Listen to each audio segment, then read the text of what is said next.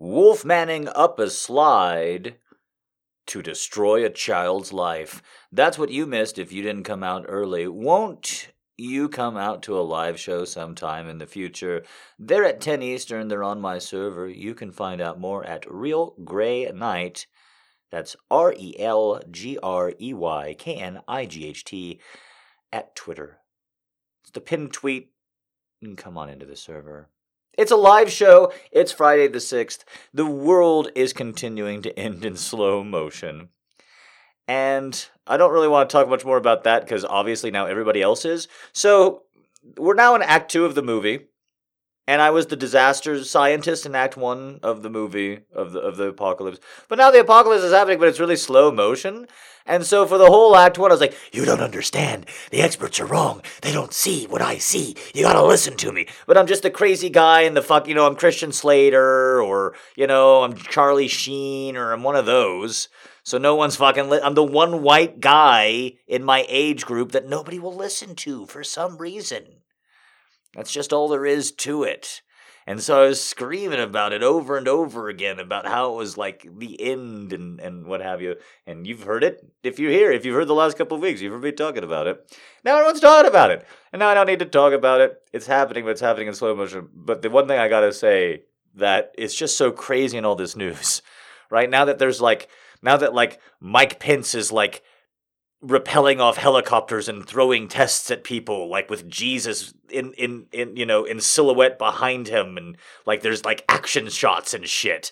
Now that we're at that level of the movie, there's a really boring thing happening in the background. Now that everyone's like, oh my God, we're all gonna die, right? Now that that's happening, there's this really boring but really important sub-story that's happening behind the scenes with money and debt and governments, and it's really boring. But I can't stop watching it. It's this crazy subplot. And, I don't know where it's going to end. I'm a total news zombie, and I'm just so excited that I'm getting my work done, and that, I'm not nuts yet.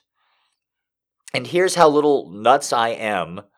Now that I've accepted that masks are more likely to make you sick than keep you protected if you wear them. Oh, now that I've accepted that. I didn't wear any masks. I didn't buy any masks. Don't worry, I'm not a mask guy for once in my life. But once I accepted that, once I accepted the fact that masks are more likely to make you sick, I've gone out in public a couple times. And here's my one, since every podcaster is talking about it, here's my one story. I've gone to a Chinese place now twice. Because there was nobody there. There used to be people there. And I was like, oh man, I gotta go to this Chinese place before they go out of business. So I go there twice. This is a true story. This is really kind of sad, I'm warning you. This is true though. I just got done with the second time, and that's why I'm opening with it before the live show tonight. So I've gone there twice in the last 10 days. So I go there the first time, and there's nobody in. They treat me like a fucking prince. They're so nice and what have you, and they're so excited because there's a customer. They're losing fucking money because of this goddamn virus. And I hate their chicken. I order fried chicken, and I make better fried chicken at home in my wok by far. And it's healthier too. It's way cheaper. And I'm like, oh, this is not good. Oof, this is a bad experience since it's not a cheap place. So I go tonight right before I go in because the rice was good. They were very nice, and there was nobody there. So I go again, and I order teriyaki. I'm like, okay, I'll get teriyaki chicken since the fried chicken was not good. I'll get teriyaki chicken. I just want a little something beforehand. They fucking fried their fucking teriyaki chicken. Yeah. It's like teriyaki and then deep fried.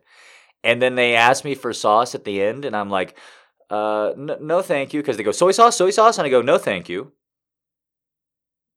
Right? And I go, no thank you, and they go, I'll give you teriyaki sauce then. I'm like, yes, absolutely. And so I think that they gave me teriyaki sauce, right? And so I open it up when I get home, and there's this tiny there's no teriyaki sauce on any of the deep fried chicken or another rice, and there's a tiny little thing of teriyaki, of Kiko Man teriyaki sauce. Like that. And they also insist on giving me a piece of paper as I go. Take piece of paper as I go, right? Take piece of paper. And so I take it, and it's their quote-unquote new menu. And their new and improved menu has 8 items on it.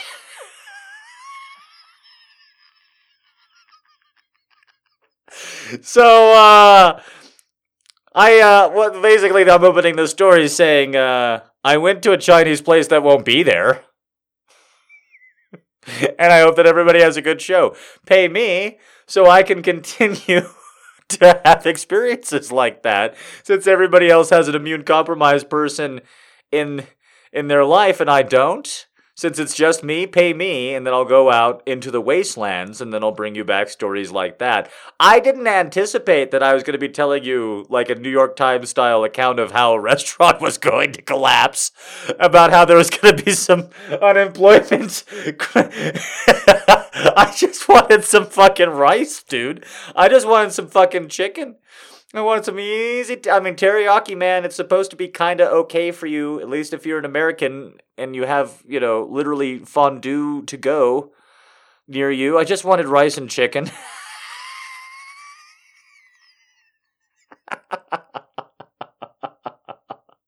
Okay, so we're going to be talking about food a lot at the opening of this one, because I don't have anything else, and I do want to combine it back to COVID-19 just a little bit, so... At the end of this, if I don't get there, live girls remind me about frozen pizza. Okay, so Wasteland. The new segment is Wasteland Restaurant Review. Because you definitely need to know how the McDonald's on your corner is doing, if it's been infected or not. Oh, I like the McDonald's that's on San Pedro because it's open.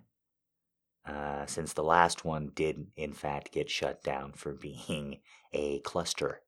So it's now my favorite McDonald's. It used to be my least favorite McDonald's, but now it's the only one that's open in town. So now it's my favorite. It's the Wasteland Restaurant Review. At this point, I just bring my own fries when I go there, because often they don't have oil to make the fries. So at this point, I just take my fries there, and I'll just get the burger.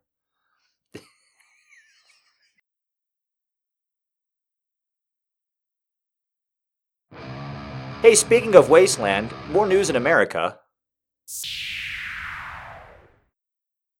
Okay, so KFC has a sandwich that's so fucking evil that they won't even name it. Let's call it the Voldemort sandwich. The name tentatively that you are asked to, as though you are asked to look up an illegal drug by somebody on the corner, is just look up Kentucky Fried Chicken Donut Sandwich. Because there isn't really a name for this motherfucking thing. You just have to put that in, and then you'll see it. And guys, it's just as terrifying as it fucking sounds. It's 2 plain glazed donuts, a piece of fucking overbreaded chicken in between them, and sugar gravy on top. Some kind of sugar gravy cum on top in between. It must be in my mouth. I must have it. Not since Ewan McGregor saw Nicole Kidman in Moulin Rouge has something had to be in someone else's mouth so instantaneously, so instantly known. It must be there. I must unhinge my jaw and let the evil in. Not since Charlie Manson died did I know that some essence of evil was supposed to enter my body quite as resoundingly strongly as this. I'm gonna have it. I don't care what it looks like. I don't care what it sounds like. I don't care how awful it is. I'm going to at least eat a bite of this, and I'll tell you why. About a decade ago, I think longer than that, I was in really good shape. I'm in pretty good shape now. I'm getting in better and better shape now. I'm going to bite one of these things anyway.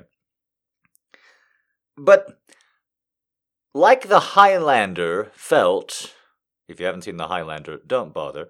If, like the Highlander felt when another immortal was nearby, the sensation that something evil had been brought into his proximity into the world, just like that, I was just working out at the gym one night, and I was about ready to go home, and I just felt evil. I just felt it. So I got in my car and I started patrolling the streets for evil. And somehow I didn't become a Trump voter. Because that's kind of the behavior that leads you there at that point, right? I think.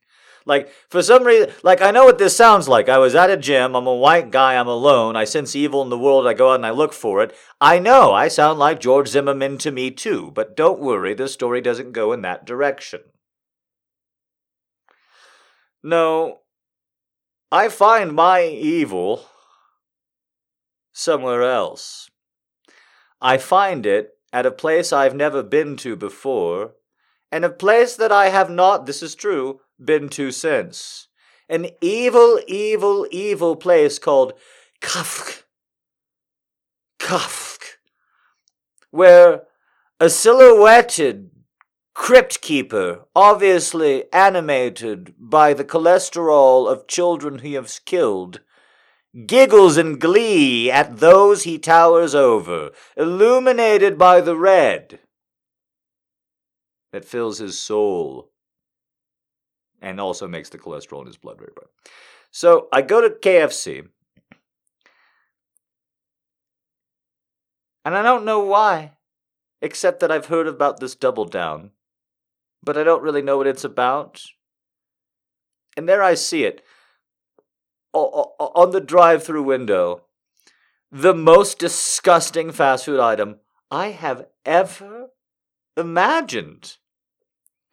I have ever conceived. It looks horrible. For those of you who don't know what the Double Down is, after describing the donut sandwich as so bad, here's how they sold it. It was, I'll never forget the visual fucking image of this goddamn fast food billboard. It's 2 pieces of fried chicken as the bread. As the bread of a sandwich. Think of a normal sandwich, and this had 2 fried chicken patties as the bread. And then it's kind of opened up a little by a pair of hands, just to make it even more like a gaping asshole at a Taiwanese strip show, donkey show, that kind of thing. 2 gaping hands are just pulling the cheeks apart so that the ooey gooey quote-unquote cheese that's just filled with bacon chunks, I don't know how else to put it, but bacon chunks, begins to slowly emerge from the shell that was barely containing the evil. Yeah. Now here's the thing. I'm in really good shape at this point. Alright? I'm in fantastically good shape at this point, but I decide to eat one of these anyway. And do you know why? Once again, I'm going to describe the 4 elements of this sandwich. Ready? It is 2 pieces of fried chicken, cheese, and bacon. That is a Double Down. Ready? Do you know why I choose to eat this? Because it is 600 calories. That's true. That's a true story. Yes, that's correct. That's it. That's all there is to it.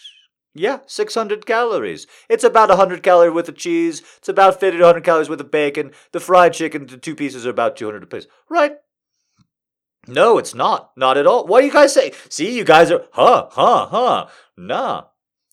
A Chick-fil-A chicken sandwich with the bun is $450. Yeah? A Chick-fil-A chicken sandwich, no sauce, nothing, right? But that's with the bun. The Chick-fil-A, yes, it's $450 for just the Chick-fil-A chicken sandwich. Absolutely. Please look it up. But just the chicken patty itself is $200, $250. The bun, you're paying a lot of calories for that bun. You're paying a lot. So, you take the bun away, you got 2 chicken patties, you make them a little bit thinner than Chick-fil-A chicken patties, you get them down to 200 calories apiece. Yeah? You put 150 to 200 calories of cheese and bacon in between them, 600 calories. So I thought, it's 600 calories! 700 at most. I'll try it. And then I took 3 bites. And I threw it away. Fuck that shit. It was horrible. It was awful. It was terrible. You think I'm gonna fucking work out an elliptical for 47 fucking minutes for that shit? Fuck you. I could drink 4 beers for that.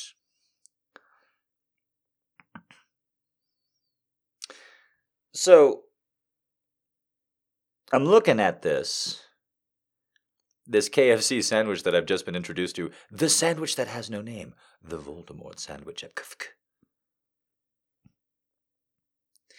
And it's 2 donuts with a chicken patty in between and a sugary glaze. How many calories is it? The sandwich? Not the meal, the sandwich, the Voldemort sandwich. How many calories is it? 1,100 to 1,200. It is double as bad as the Double Down. And I knew it immediately. See? You didn't know that, did you? When I described the donut sandwich, you said that's bad. When I described the Double Down, you thought it was worse, didn't you? Half as fucking bad. Half as fucking bad as your donut sandwich. Sugar is the devil. Sugar's the devil. It just kills you so quickly. I know, I'm going to try it too. It's going to go away quickly, so I have to go. There's not even a KFC around here. I'm going to have to go and find a KFC to get this worthless piece of shit sandwich. I am not excited at all about this venture whatsoever. All right, last thing then. This is why you guys got to tip me. You guys got to make me more famous. You guys got to keep sharing me on social media. You guys got to check out the Patreon. So why you guys got to check me out on Twitter and the blah, blah, blah, blah. So why you guys have been doing such a great job about it. Because Daddy had the most horrible realization of his life 2 nights ago, I think. This isn't like I'm going to die alone. I realized that a long time ago. Hard realization. My parents don't really love me. Hard realization. Nah. There's a lot of evidence there before. There, though. Yeah.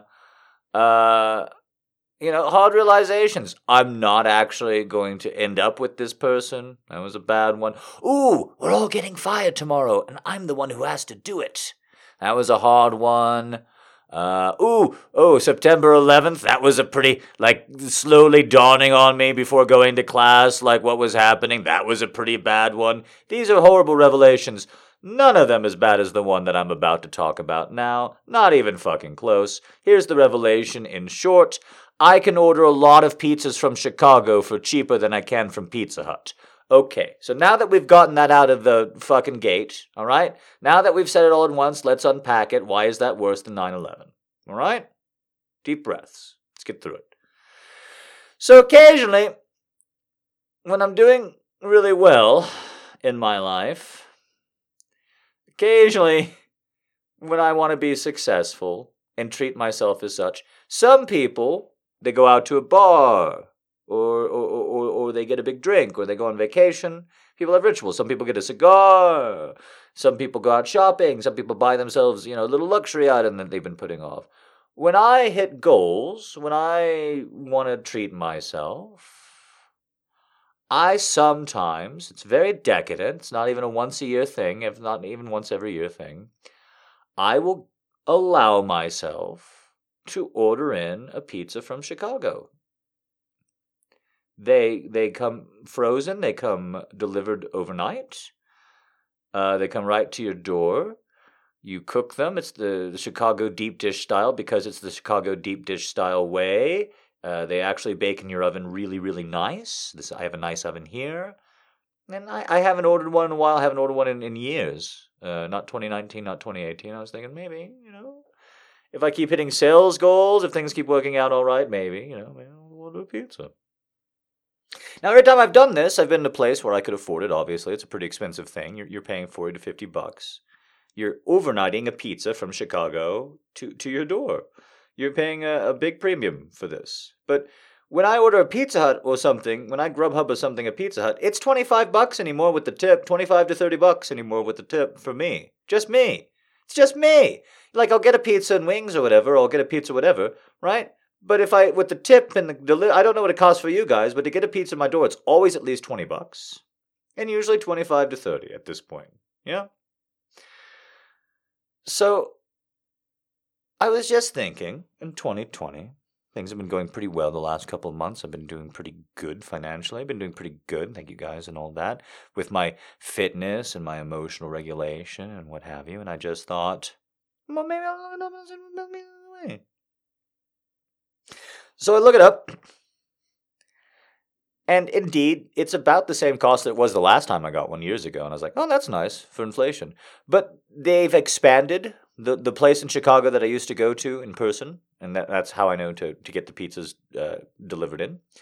They've expanded their frozen operations. It's a much bigger part. They used to have just like a tiny little web page. Now they have a whole thing. And they've got pictures and they've got of their kitchen and how they freeze it, and they've got a whole like frozen pizza team and all that. And I thought that was cool. I really did. But in addition to this, because they've ramped up the business, they've also got specials. Like you're on Pizza Hut, except you're looking at $50 fucking pizzas.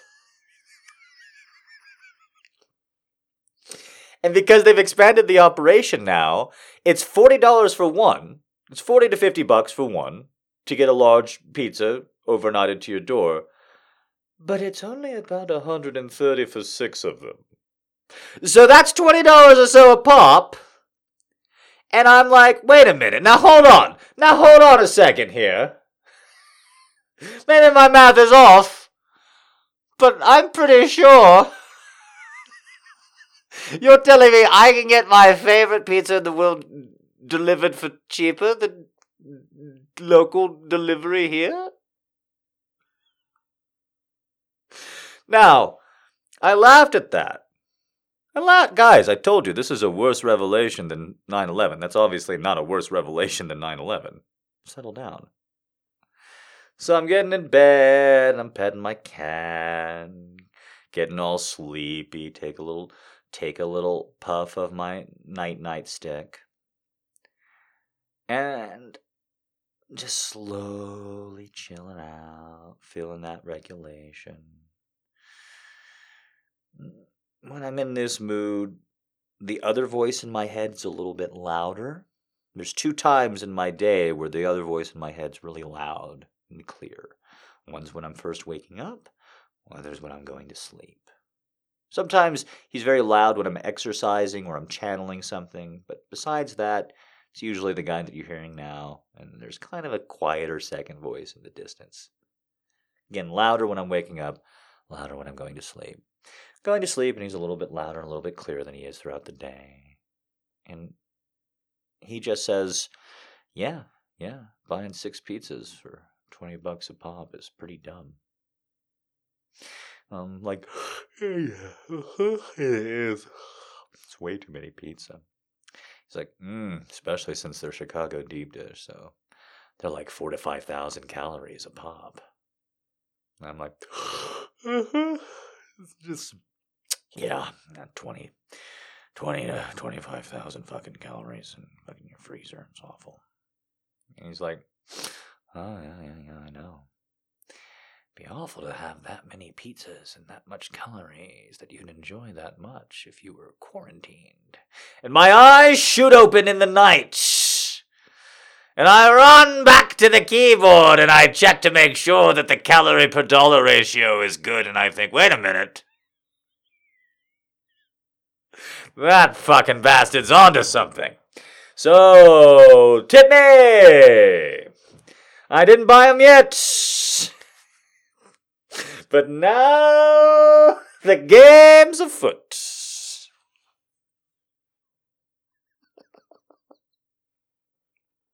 I'm pretty sure even if that test kitchen's totally fucking infested with the goddamn fucking bug, that the freezing of it to ship 'em will protect me, and if not, you bake 'em at $4.50.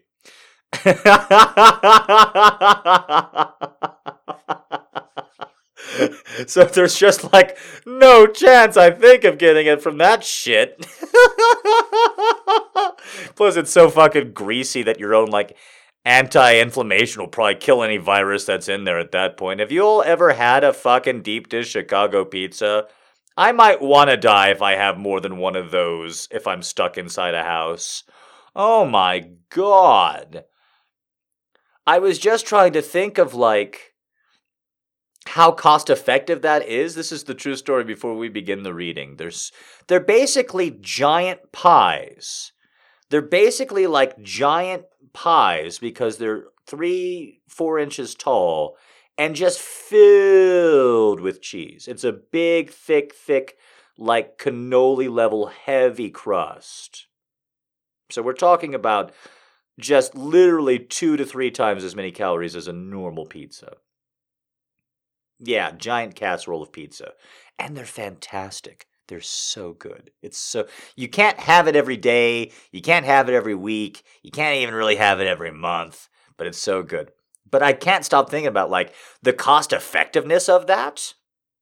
Right? Like if you could actually get like a whole group of people to be down with just eating a slice of pizza, the cost effectiveness of that, you could feed 50 people for $120 easy with those fucking I was there like, god damn, that is such a cheap I can't get over it.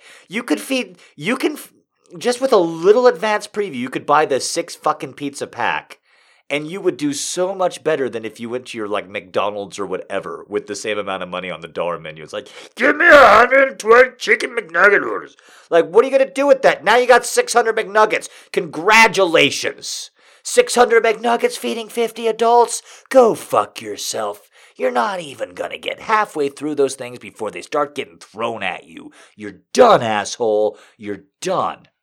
So real quick here, I did go to worship Satan this one time when I was out in California. We're just going to go right past it. Don't think about it too much, guys. Again, my life is more interesting than yours. I'm sorry about that. Please don't compare. So anyways, I'm out in California and someone's inviting me to a Satanist meeting because why not? And I asked them if there's going to be weed there, and he says, it's a Satanist meeting. We don't know each other, so I think I'm going to get along with this group okay. So I go to the Satanist meeting.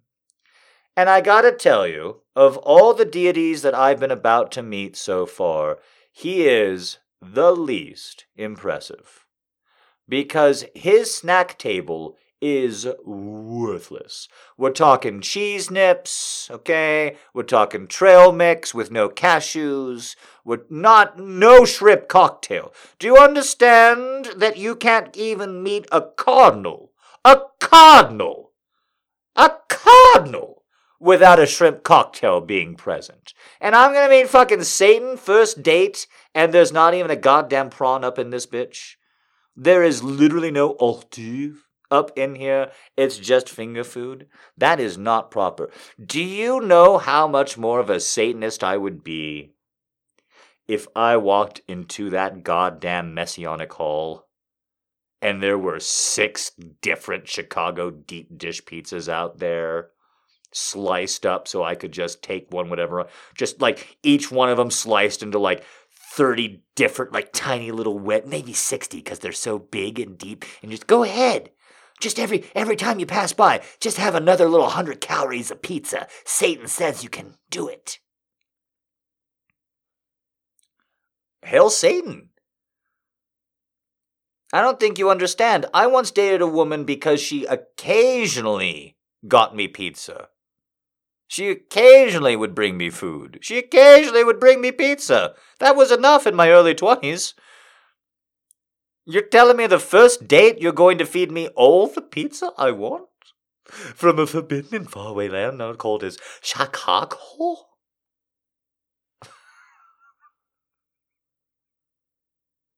I'm really mad. I don't know why I thought I was going to go to a Satanist meeting and get a shrimp cocktail. But I did. And it didn't happen. And so Jesus still has me on his side. For now. For now, Jesus.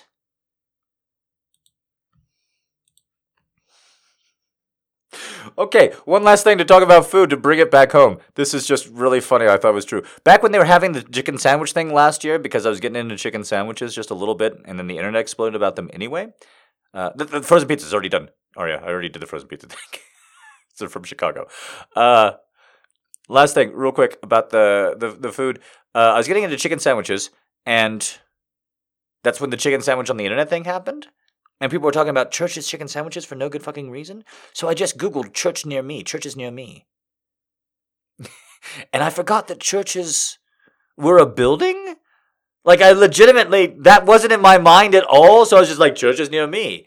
And then, like, churches popped up, and I was like, okay, but where's the chicken sandwich? I was legitimately very confused for a second. I was like, oh, right, Lutheran, as in Luther, as in, yeah, oh, right, today.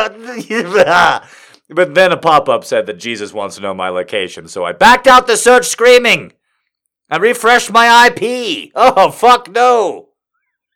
I'm in the Jehovah's Witness Protection Program now. That's why I moved. Okay, let's start. Let's start with the poetry. Thank you to everybody who made a request, everybody who came out, everybody who makes the show possible. I do appreciate it, and you very, very much indeed. Okay.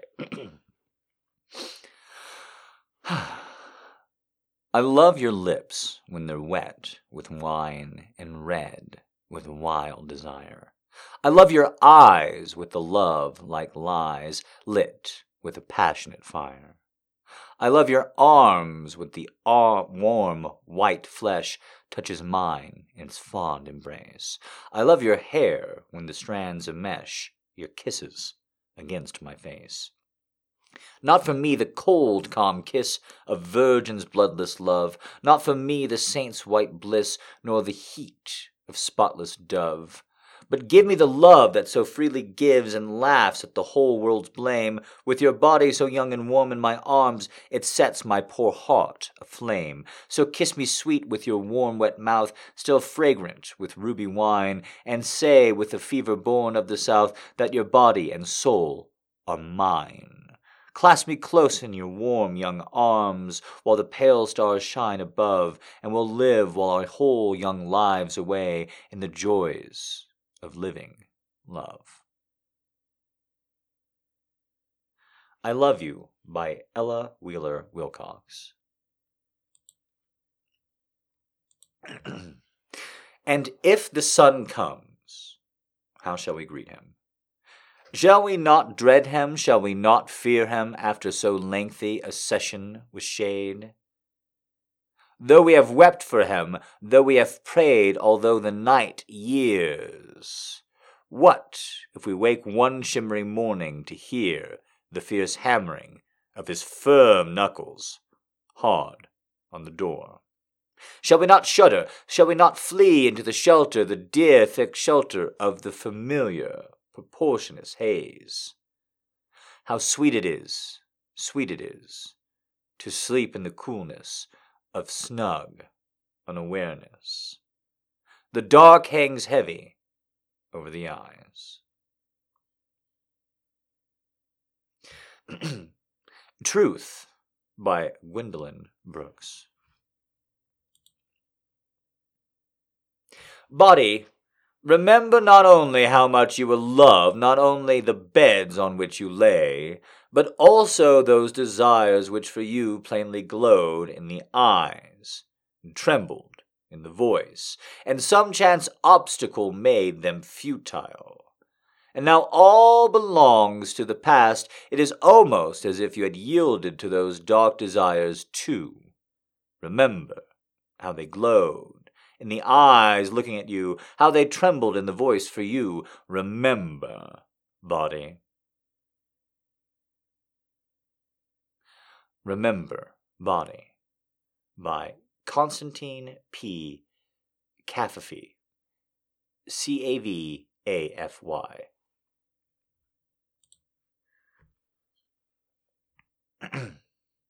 Out of the night that covers me, black as the pit from pole to pole, I thank whatever gods may be for my unconquerable soul. I feel the clutch of circumstance. I have not winced nor cried aloud. Under the bludgeonings of chance, my head is bloodied, but unbowed. Beyond this pale of wrath and tears looms but horrors of the shade, and yet the menace of the years finds and shall find me unafraid. It matters not how strait the gate, how charged with punishments the scroll. I am the master of my fate. I am the captain of my soul. Invictus by William Ernest Henley.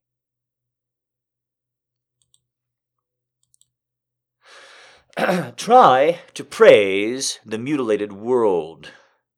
Remember June's long days and the wild strawberries, drops of rosé wine, the nestles that methodically overgrow and abandon homesteads of exiles. You must praise the mutilated words. You watched the stylish yachts and ships. One of them had a long trip ahead of it, while salty oblivion awaited others. You've seen the refugees going nowhere. You've heard the executioners sing joyfully. You should praise the mutilated world. Remember the moments when we were together in a white room and the curtain fluttered. Return in thought to the concert where the music flared. You gathered acorns in the park in autumn, and leaves eddied over the earth's scars. Praise the mutilated world. The gray feather and thrush lost, the gentle light that strays and vanishes and returns.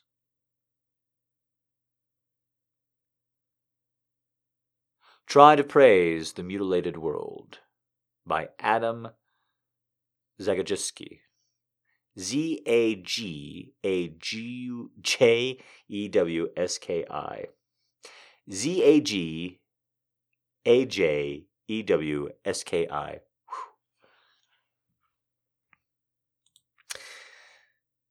Those Eastern Bloc names sometimes, my friends, for a dyslexic.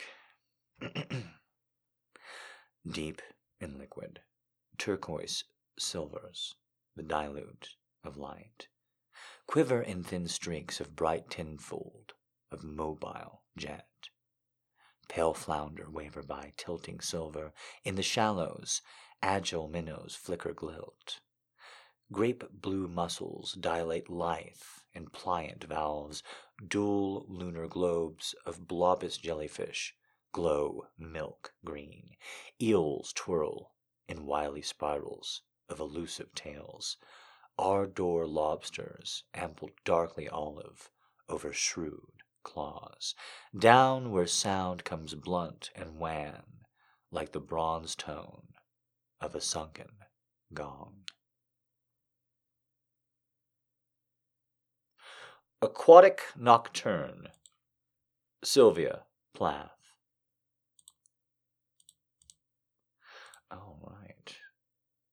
I don't know if I'm going to do this okay. This looks like an old school rhymey scheme. So we'll just see how it sounds when I read it out loud. If you must hear the story of my turbulent gaze after waking, the march of my hours to hermit into a higher body, it is that whatever you put into the universe eventually returns. In our oneness of gift, we are eyes together, nerves together, affected together. If I've never told you how madly we share in the stars, of how it was all founded for you, then let the longing for Arcturus be the gilding of our sleep. I know when your time was in its making, I was left to sing alone, unfed, to trample through 100 layers of night, without the heart to hold my guard. If I had known all those days to listen deep into myself so that you would begin to hear me, I'd sooner soak the decibels of your cells into the exhale of my embrace. A scorning within is within, coming back to scorn. A rose quartz promise lifted into the world is the world coming back to surrender its love.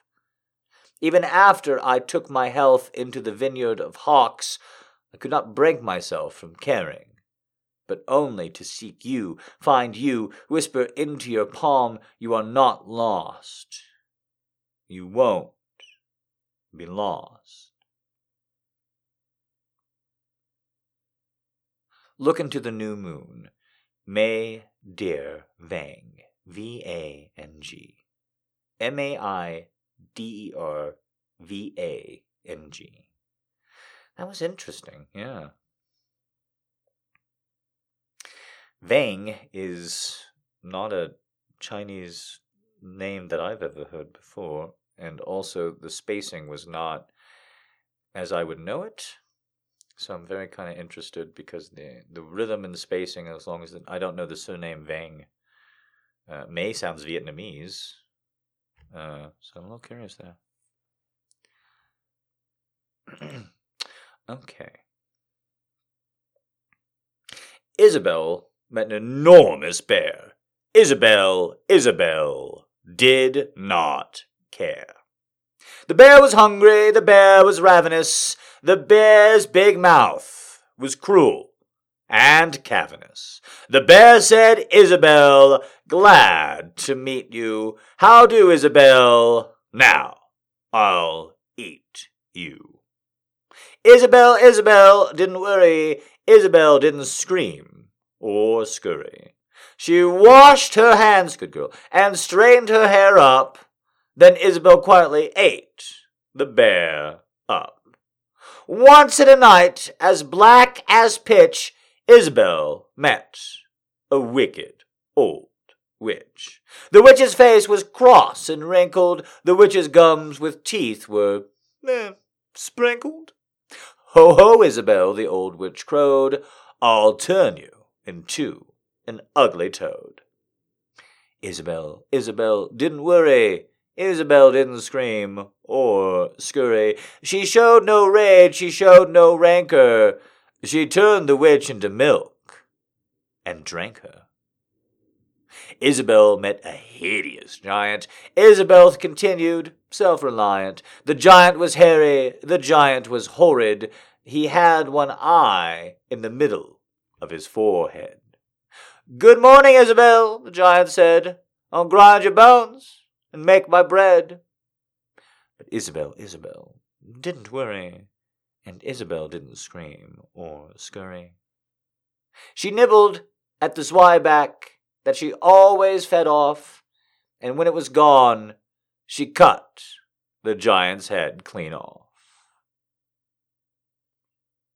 Isabel met a troublesome doctor. He punched and he poked till he really shocked her. The doctor's talk was of cough and chills, and the doctor's satchel was burgled with pills. The doctor said unto Isabel, swallow this, it will make you well.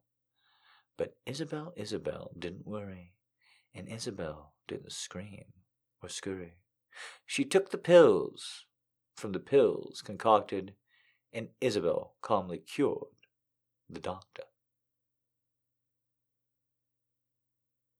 Adventures of Isabel by Ogden Nash.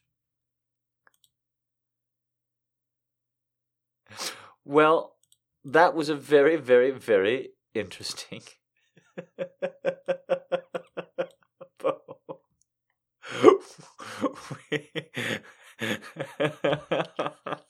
We've got one more. Did I say it was the last one? Because I lied. I often lie, now I did again. I lied. Did you trust me? Ha ha ha ha. I got you by lying. The wind was a torrent of darkness among the gusty trees. The moon was a ghostly galleon tossed upon cloudy seas. The road was a ribbon of moonlight over the purple moor. The highwayman came riding. Right. Oh, no, we've done this poem so many fucking times before. I'm so sorry. We've done Highwaymen like 3 times before. He's riding, and then he's riding no more. And there's no way. It's very good.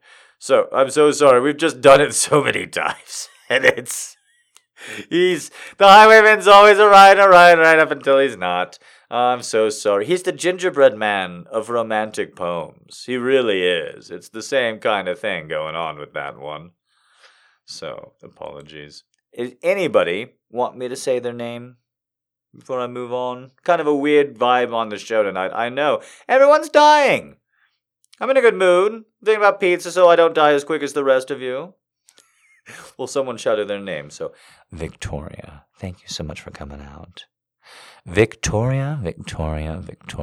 Chastity, thank you for coming out. I appreciate you very much, Chastity.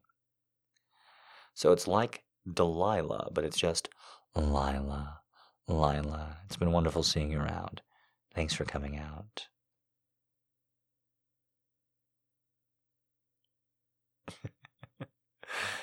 Please, if you have any requests for a quick quote before I get into the rest of it, put it right on out there. Sierra, always good and wonderful to see you, Sierra. You're so good to me and the other girls. Baby girl. Catherine, it's been lovely to meet you. Thanks for coming out tonight, Catherine.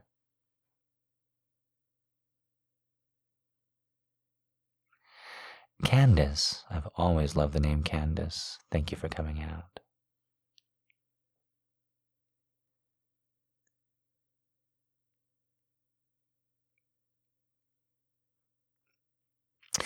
Keisha, it's a lovely name. Nice to finally meet you, Keisha.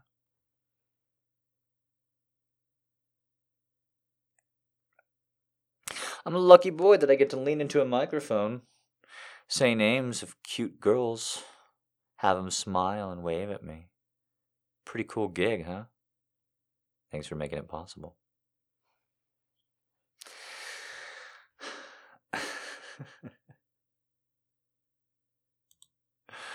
This is a strange one, but I definitely don't want to end on it. So this will be the love letter that we start off with.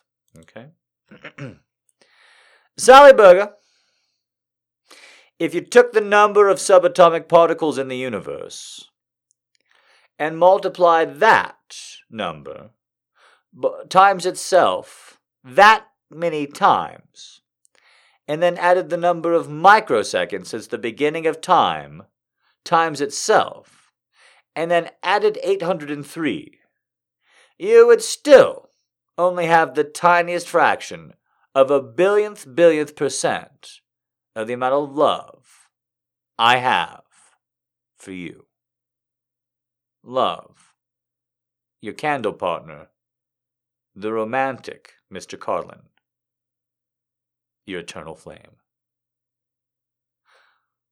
Letter from comedian George Carlin to his wife, Sally Wade. Sweet, huh?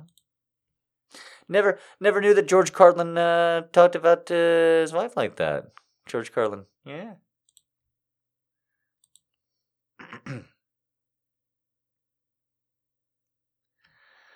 My darling Clemmy, in your letter from Madras, you wrote some words very dear to me about having enriched your life. I cannot tell you what pleasure this gives me, because I always feel so overwhelmingly in your debt. If there can be accounts in love what it has been to me to live all these years in your heart and companionship, no phrases can convey. Time passes swiftly, but it is not joyous to see how great and growing is the treasure we have gathered together amid the storms and stresses of so many eventful and millions of tragic and terrible years. I am so devoured by egotism that I would like to have another soul in another world and meet you in another setting and pay you all the love and honor of the great romances. Sweet cat, I kiss your vision as it rinses before my mind. Your dear heart throbs often in my own. God bless you, darling. Keep you safe and sound. I love you more each month that passes, and I feel the need of you and your beauty. I wish I could see you in your kiss and your sweet face. Do not grieve for me too much. I am a spirit confident of my rights. Death is only an incident, and not the most important which happens to us in this state of being. On the whole, especially since I met you, my darling one, I have been happy, and you have taught me how a noble woman's heart can be. With fondest love, your husband. Love letter from Winston Churchill to his wife Clementine. Whew.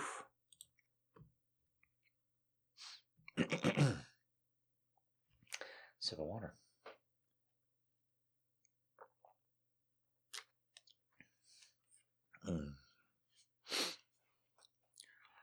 Livy, dear, even if you prove to me that you have blemishes you think you have, it cannot appall me any, because with them you will still be better and nobler and lovelier than anyone I have ever known. I will help you to weed out your faults when they are revealed to me, but don't you be troubled about the matter, for you have harder task before you, which is helping me weed out mine. Let me pay my due homage to your worth. Let me honor you above all others. Let me love you with a love that knows no doubt, no question. For you are my world, my life, my pride, my all of earth that is worth the having. Let us hope and believe that we shall walk hand in hand down the lengthening highway of life, one in heart, one in impulse, and one in love, bearing each other's burdens, sharing each other's joys, soothing each other's griefs. What will we lose of youth? What will we make up in love, so that the account is squared, and that nobody is disadvantaged? I love you, my darling, and this my love will increase, step by step, as tooth by tooth falls out, milestoning, by my way down the great mystery, and the sweet by and by. Whatsoever she was, there was Eden. I am so proud of my privilege in writing, my dearest girl, in the world wherever I please, that I must add a few lines to only say, I love you.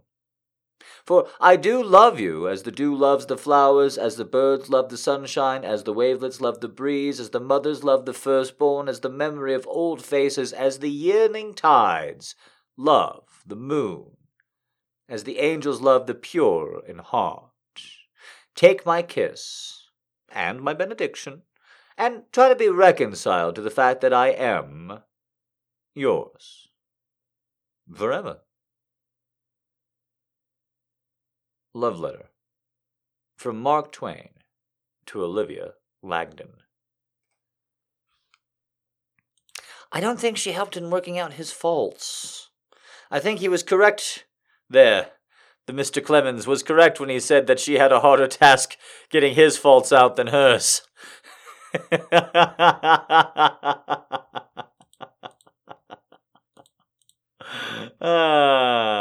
Yeah, he was a coot, but he was a self-aware fucking coot.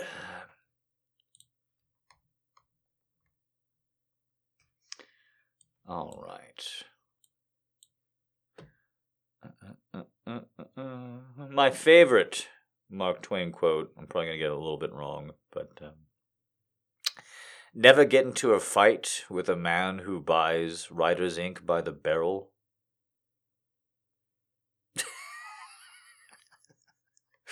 That's so much more fucking baller of a thing to say than virtually like any hero or like there's a lot of general quotes or, hero quotes in history for battles and what have you.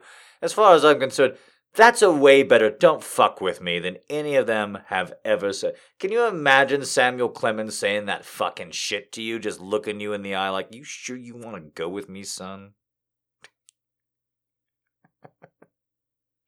There is a shitty, horrible, I want to say Star Trek The Next Generation. It could even be worse than that. Where they meet Mark Twain? Isn't it Data and Mark Twain? Somebody out there's a nerd that knows. Is it Data and Mark Twain? Is it Picard and Mark Twain? Am I just imagining that?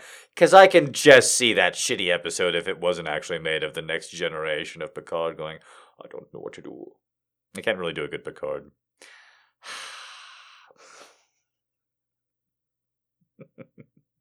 Maybe I should just get into the reading. Maybe you're not here for the commentary. You're just here for the voice. Just shut up and read. I don't blame you after all the sci-fi last week.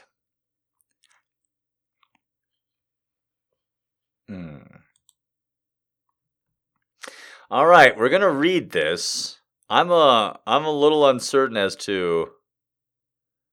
We may have to make a new rule with submissions, not because anyone's doing anything wrong, but just for my benefit.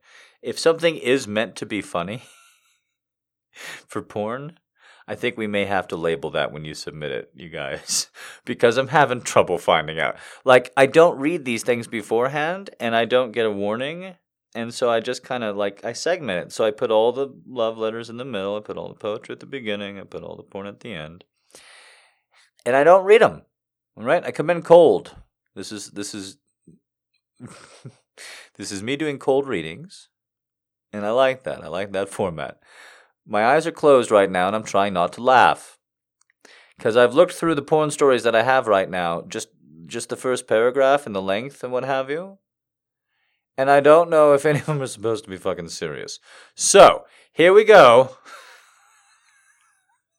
I don't know. I might be laughing at really good porn here, but it's just.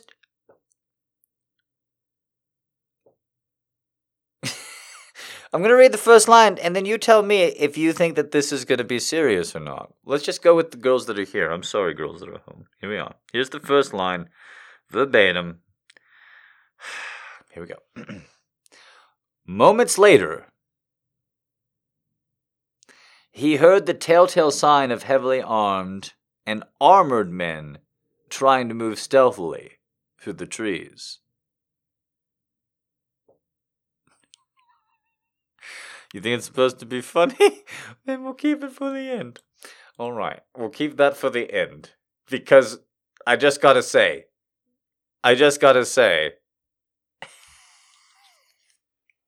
the name of that one is Ancient Magic? And that makes me real nervous with that first sentence. Also, I mean, just real quick, guys. No story has ever begun moments later. That makes me so nervous. I can't begin to tell you how nervous the story begins with moments later. No story's begun with moments. The story begins wherever you begin it, assholes. If the story began right before the story began, that's on you. You fucked up. Did the story begin right before that? Because if it did, that's where you begin the story. This is one of the things I hate the most, especially in TV comedies. I can't stand it. Where somebody will be walking around, and then they'll be like, yeah, that's me. You're probably wondering how I got here. No, never once. Never once in my life have I ever wondered how anybody got anywhere, and if they did, I asked them immediately. Do you know how hard it is to make a story about somebody's life interesting? Interesting people have movies made about their lives all the time, and they're hideously boring.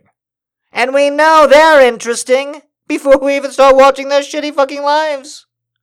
So it's actually very difficult. I've never wondered, but also, start the story there. If this is a story about how you got hit by a car, and now you're working at a law firm, start the story with you getting hit by the fucking car. Don't start the story at the law firm, asshole. I can't stand it.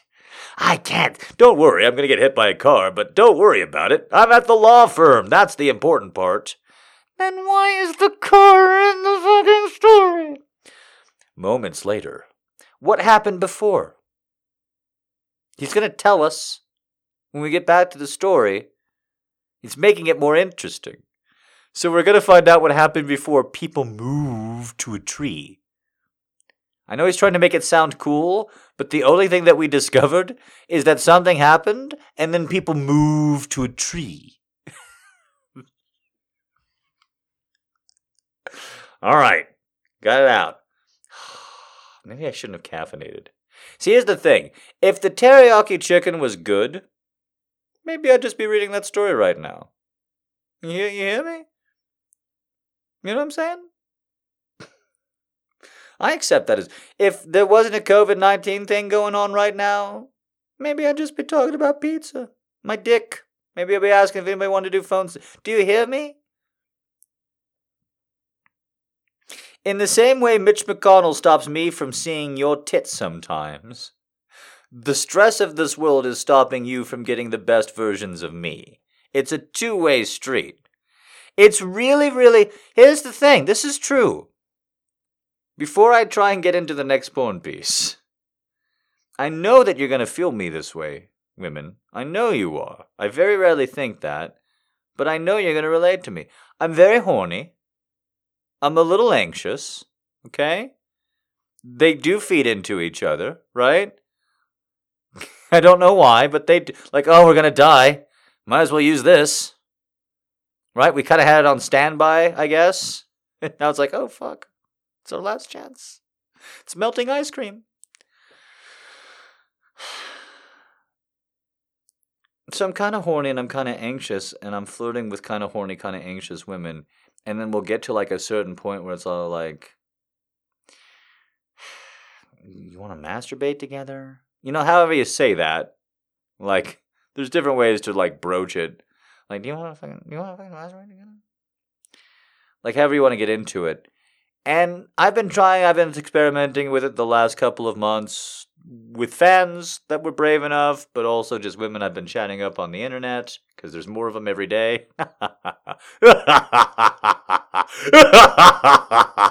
Anyway. And I'm just, like I'm getting there and I'm having fun away. And I'm just like the last 2 or 3 weeks I've been so stressed with the news that the women will be all like, oh my God, you're so funny and you're so interesting and I'm so naked and I just want to have... And I'll be like, thank you so much. Go away. And I'm just going to go masturbate to internet porn now because I don't have to have an emotional connection to it. Because if I don't feel like it halfway through, I can just stop, I can walk away, I can fucking make myself some tea, I can just switch it up. I can't do that with you. I don't enjoy the thing I'm about to confess. I got a gal and she really, really, really, really wanted to show herself off for me. Like she pushed hard. Like, can we get on cam? You don't have to get on cam. Can I get on cam for you? Can I get on cam? I want to get on cam for you. Here's another picture of me with my face with a heart-eyed cat over my face. You didn't ask for it. Here it is. Here's another one. Here's another one. And like, she was nice. So I said, fuck yes, of course, you're naked, you're hot, you want to be naked for me, what the fuck, why not? That's what I'm supposed to do, right? It's what the therapist keeps yelling at me. And so she was just like so into me telling her what to do so that she could look good for me. She was so into me, like, do this for me, now do that for me. And I did it, but I gotta say, even before we got to the basics of like, turn around and bend over, I was just going through the motions. I was just straight up just all like, yeah, put your hands against the wall.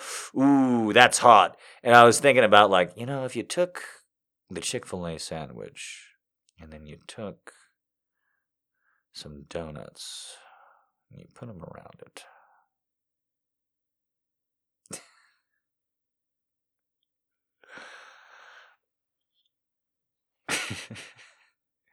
What if I go to Chick-fil-A and I order just 2 patties or 2 sandwiches and I throw the buns away, and then I go to Krispy Kreme and I buy 4 donuts, can I put the Chick-fil-A patties between the... Now what I need you to do is spread that fucking pussy for daddy. Can I take the fucking patties and put them in between the donuts? And then I can technically say that I never had a KFC donut sandwich before. But I'll get to try it. Oh, I'm gonna need the sugar glaze. All right, get that fucking glass toy out there. Come on, fuck it. I said fuck it. And I don't really know where I'm gonna be able to get that. So maybe I should just go to the KFC. I don't like going to KFC. When's the last time anyone ever said go to a KFC and it wasn't an insult? So I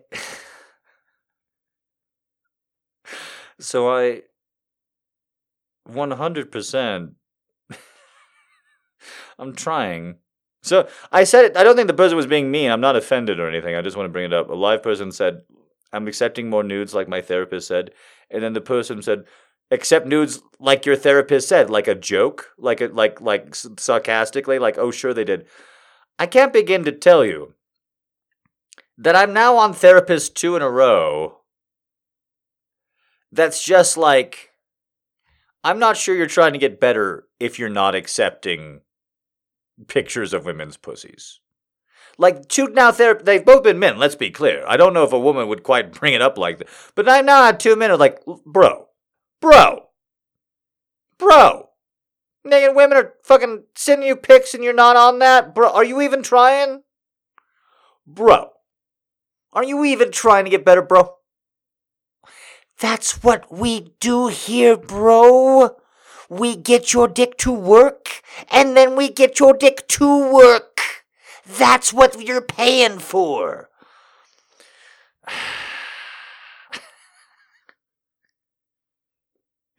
That's not bad, right? So you write that down. That was pretty good for ad-libbed.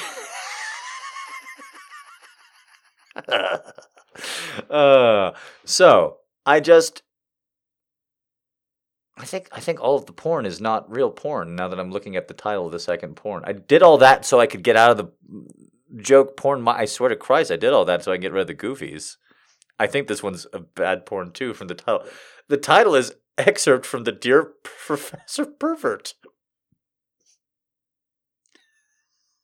So I'm almost positive that's not a serious one. All right, is this one serious? Is it just all fake porn now? Is that all you guys like? All right. Here's number 3. I got 3 things of porn tonight. Thank Christ. Thank you to everybody who submitted something. Well, I don't know if this is serious either. Here we go. Furious.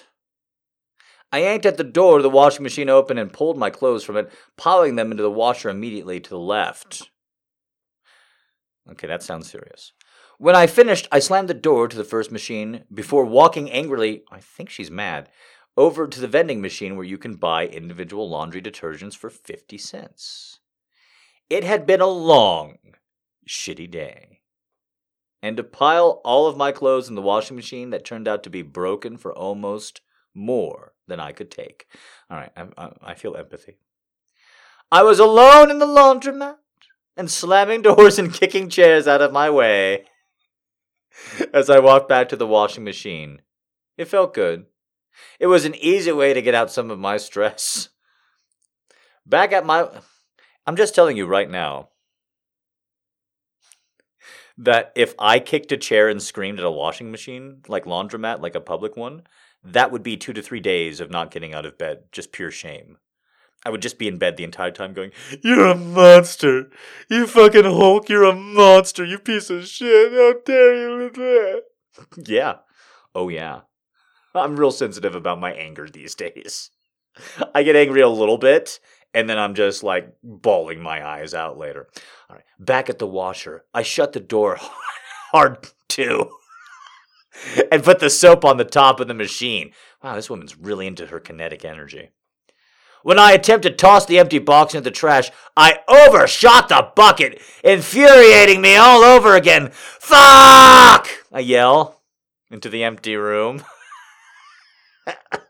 Overreacting at the missed shot.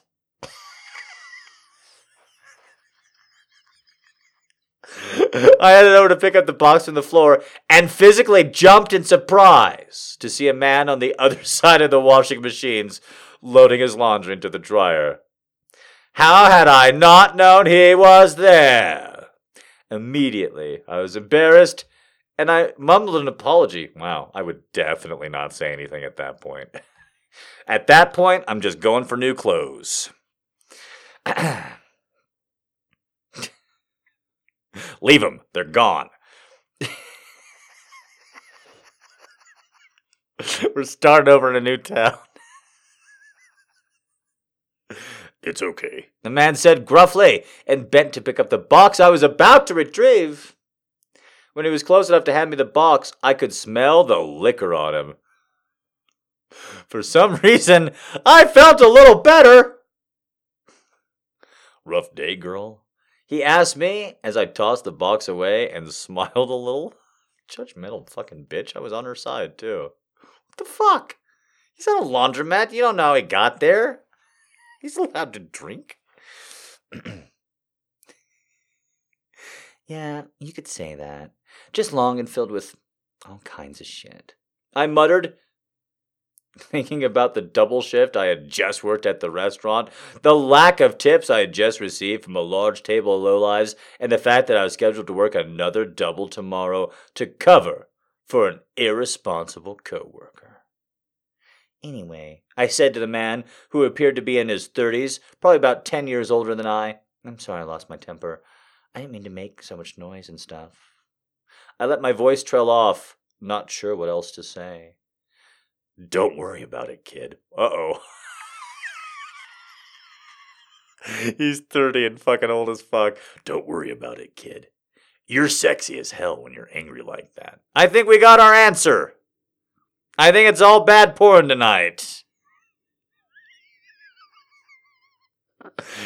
He's old so he can buy booze, and he thinks I'm sexy and we're alone. Oh, shit. This is really all it... Man, how did I not get laid in high school? It obviously was not that hard.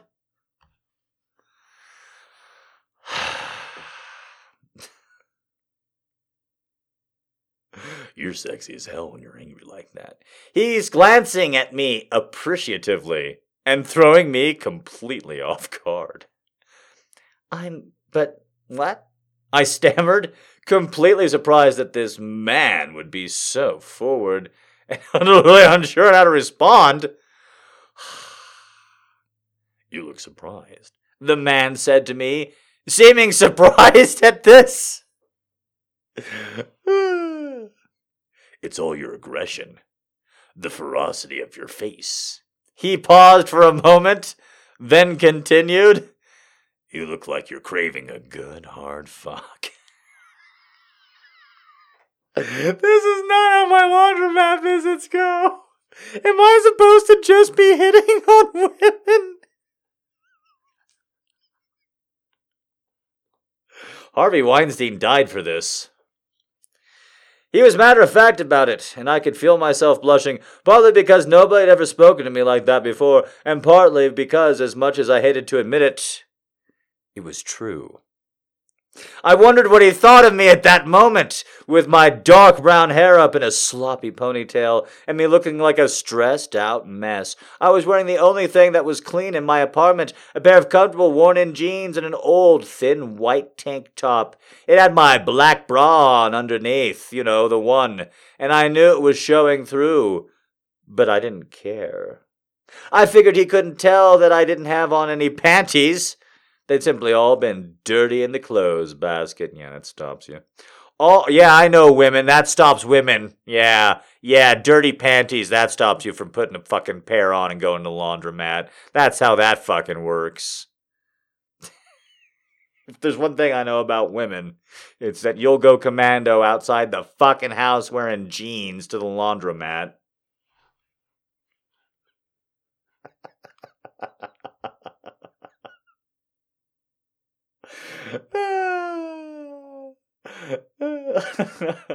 All of this was flashing through my head, and my thoughts were only broken when he asked me another question. I bet you just want to get on a cock and ride yourself to a good hard cum, don't you, girl? He asked. I surprised myself by answering quickly and honestly. Actually, buddy, I said, attitude creeping into my voice, that's where you're wrong. I don't want to get up on and ride, because that's simply too much effort. My voice was calm, even though I was screaming inside my head, wondering what the hell I was doing, discussing this with some guy in a laundromat. What I really need is for someone to just take control. Just bend me over and fuck me hard. Make me take it. Make me come. Make me forget about how fucking shitty this day was. This time, it was he who seemed surprised as he looked at me, clearly wondering if I was serious or just dicking him around. It was me that laughed this time. I'm not kidding. I laughed. I'm going to leave that there and go to the next paragraph. I bent over to pick up my laundry basket, and almost instantly, before I could straighten up again, I could feel the man behind me. Oh, shit. Like a horror movie. Oh, fuck. I don't just mean I could sense his presence or tell that he moved closer. No, I mean that I could literally feel him standing behind me. He was so close that his pelvis was pressed against my ass, and I felt the heat rise to my cheeks as I felt his dick twitch through his pants. I was surprised to feel his hand at the back of my head. Even more so when he grabbed my ponytail and pulled, ordering me, without words, to straighten back up. I left my laundry basket on the floor as I stood, and when I was standing up straight again, he released my ponytail and turned me around, so I was facing him. Once again, I could smell the hint of alcohol in his breath, and I looked him at and wondered if he were drunk. Yeah.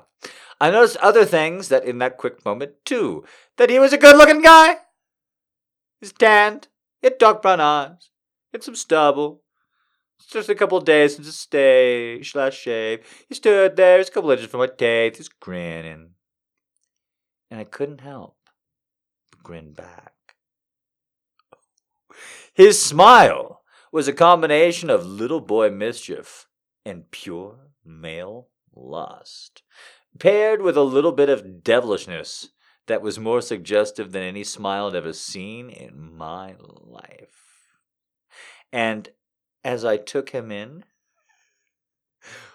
she is young if she thinks that's what it means, and stood there with my hands firmly gripping the shoulders, I knew that he had listened to what I had said, and that he intended to follow through. This scared me for a split second. But even more than that, it excited me. I could feel myself getting wet. I love the fact that she talked about what she needed and getting fucked and had a dick up against her and she's all like dry. But she looks back and she sees he's cute and she's all like, hey, you're not the average wino. He must have seen the brief flash of fear in my eyes, and I also noticed that it was faded away because he grinned again, and he said in that low voice, little girl, you don't know what you've gotten yourself into. I think she does. I think she's gotten herself into birthday at a Sizzler's with a coupon. I tried to think of a flippant response, but had no time because suddenly his hands on my shoulders were pushing me down, until I was on my knees in front of him, realizing that he wanted. I licked my lips in anticipation, having been craving a cock in my mouth for months since my last boyfriend and I had broken up. He noticed and laughed. You better do a damn good job then, girl. We warned, tugging my ponytail loose and wrapping one hand in. You're doing it backwards! You put your hair in the ponytail before the God damn it. He's too drunk to teach you. Wrapping up my hand in my hair while he undid the jeans with the other. Tugging on my hair was turning me on even though I thought it would. and was straining against the grip, trying to get closer to him as he pulled down his jeans and boxers in one quick motion. As his cock sprang free, I opened my mouth eagerly and sucked in the head, swirling my tongue around it, savoring the feeling of finally having a man in my mouth again. Oh my God, this is such a paragraph. Get ready, guys. We're going to go through this one quick. Ready? His dick was bigger than Ann had ever had. A realization that came to me when I sucked on it in an attempt to please him while easing myself into the blowjob. I reached up and gripped the base of his shaft with one hand so that I could jerk him off with my mouth, and only to tackle him the first few inches of my cock. I savored it going slow and then speeding up a little until suddenly the guy slapped my hand away hard. "Nice try, girl," he said harshly, "but I don't want a fucking hand job. I want to use that pretty little mouth, song of that dick, and if you can't do it on your own, then I'm going to help you." He didn't sound mad exactly, but it was clear to me that he knew what he wanted, so I tried to take him a little bit deeper. He was so big and thick, though, that I struggled and he had to go back down again almost immediately. I was sucking hard on the head of his dick, eliciting a groan from him when, without warning, his hand tightened around my hair and he pushed me back forward, forcing me to take a little bit more of the half cock all at once. I felt my throat stretching almost instantly. I was gagging. My throat constricted around him and pulled me back off his cock just as forcibly as he pushed me back forward, letting me focus again on just the head. I caught my breath in one big gasp of air, and then he was pushing me forward again. This time I took another inch before gagging hard. Once again he pulled me back. Again I grasped for breath. Again he pushed me forward. I gagged around the thickness a third time, and I could feel my pussy clenching, my clit throbbing for attention. It occurred to me, as he was mercifully pulling away from his cock again, that the feeling of being forced to swallow was turning me on. He seemed to read my mind because of laughing and pushing me forward again, saying, "You like that, little girl, don't you? You like that? And when I make you choke on that big cock, don't you? Make me hard." It was good enough for him, though, and it wanted me to actually answer him. He jerked my head away and pulling me hard. "Answer me, little girl. You like having me to fuck your little throat like this?" He used my hair and tilted my head forward to make me look up at him. My eyes were wandering, my throat was spasming, but I let a garbled yes, and shocked by the plunging out forward and swallowing the whole cock on my own. I could hear him groaning above me, even as I gagged his words. His had an effect on me. The sound of the back of my throat against his head of the cock, feeling my lips against his crotch. He tried to put me back forward as I breathed, but I didn't want to. I loved the feeling of in my throat. The tug to the hair harder still, until finally I had to obey. Back off, feeling his scalp tingle from the pulling. I gasped for air, surprised to realize I didn't really need it so badly, and then forced me back on his dick hard, causing me to gag again in surprise and moan in pleasure. I reached up with my hand, squeezing his balls while I still took the cock deep in my throat. I stuck my tongue out from the base of his dick, and it teased the edge of my balls with it, causing his hand to tighten my hair while his jaws jerked forward, ground my dick deeper, making me feel like I would actually swallow it. Suddenly, with all the urgency, he pulled me away again, hard, this time all the way off his cock. He stuck a little there, still kneeling, all the way he took down with surprise. He was breathing heavy, and suddenly I realized he must have been almost made him come. That's what made him stop, almost got away. Looking surprised and immensely pleased. Still using my hair to direct me, he pulled me to my feet until I was standing in front of him. He turned me around so that my back was to him and pulled me tight against him. I could feel his hard cock pulsing against my ass through my jeans. One hand still in my hair, he jerked my head to the side a little, making me tilt in, exposing my neck. Instantly, his mouth was on it, kissing and sucking. Good God. When he nibbled a little bit, I let out a small moan, and then he bit me harder, just below my ear, causing my knees to almost buckle with the pleasure and pain mixed together. "You like that, girl, when I bite you?" he asked in his low voice, while his hands squeezed my breast over my shirt. All this, and he's just kissing her neck and fondling her through her fucking clothes. All this, and we're just at fucking neck kisses in first base. Jesus Christ. I started to protest, mentioning that we were in a public building. But my words turned into a groan when he bit down hard on my collarbone, causing me to involuntarily grind back into him. It was almost 1 a.m. It was just me and him. I thought about arguing more, but my good sense told me that I should, but he kissed my neck hard and dragged his teeth up to my earlobe. My good sense went out the window. He was biting my ear and then teased it with his tongue, and then he unhooked my bra and let it fall to the floor near my shirt. As soon as it was gone, his hands replaced it, my fingers immediately finding the swollen nipples and squeezing them. He wasted no time with being gentle, pinching and tugging at them as I ground against him. I yelped when he pulled them both hard, causing them to pinch them hard too, and even though the pain, I could feel my pussy getting soaked as my body craved more. Oof, I don't know. I think we got the fun out of this one. I think we got the fun out of this one, and I'm going to call it here because it's just very, very descriptive from here on in. So I apologize if somebody meant this one as serious, but it's just dense paragraph after dense physical paragraph like that one. I don't know if that was meant to be serious or not. Apologies. I didn't mean to. Going forward, if we can put the funny on the funny, that would help us out a great deal. I did enjoy that one. Hopefully you enjoyed the auctioneer paragraph, but there's just so many more dense paragraphs like that. I can't really keep having fun with it. So we're going to skip on to the next one. Quick little sip of water. Okay. Assignment number 4. Bring yourself to orgasm without using your fingers, hands, vibrator, or other sex toy. Record the experience in your masturbation journal. Follow the usual guidelines. Your last submission showed much improvement. The use of imagery and language was excellent.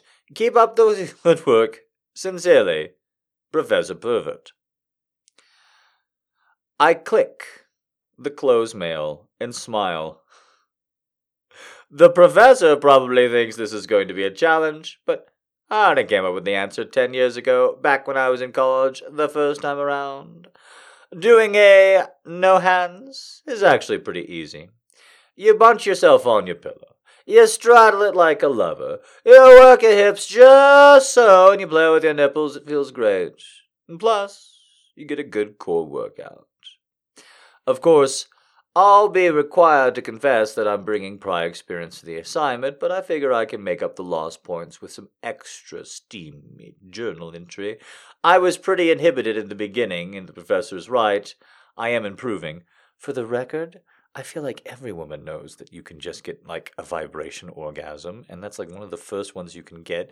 And growing up, the joke is that women discovered their sexuality sitting on top of washing machines. So I really don't know what this woman's fucking on about, but alright, let's go with it, baby. I stroll over to the linen closet and take out a towel. Ooh.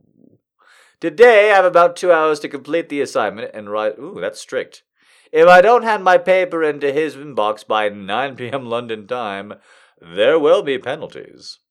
Afterwards, I'll just have just enough time to shower and get to campus for my real summer school class, the 20th century British novel. All right, we may have to do another rule. No torture porn.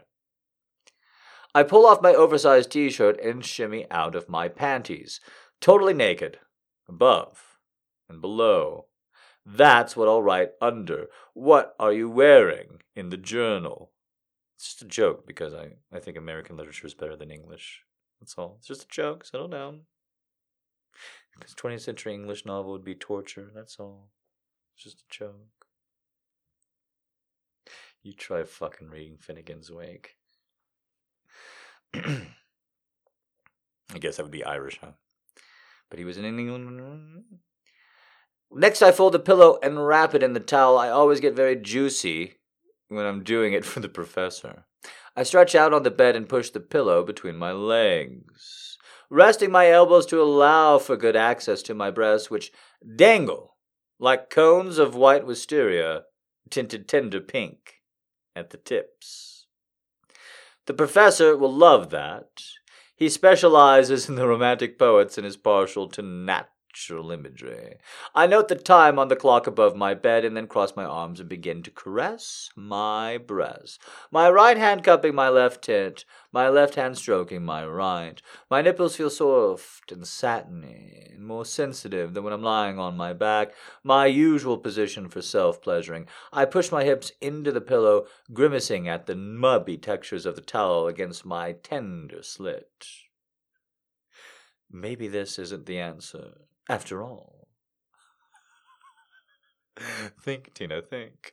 The answer will come. It's the professor's voice, smooth and deep, guiding me ever onward to new achievements. I close my eyes and think. A man steps from the melting red shadows from behind my eyelids and stands at the bottom of my bed. His gaze fixed on my naked ass. I can feel it, as bright and hot as a spotlight. I squirm involuntarily at that sweet, achy sensation of longing floods my belly.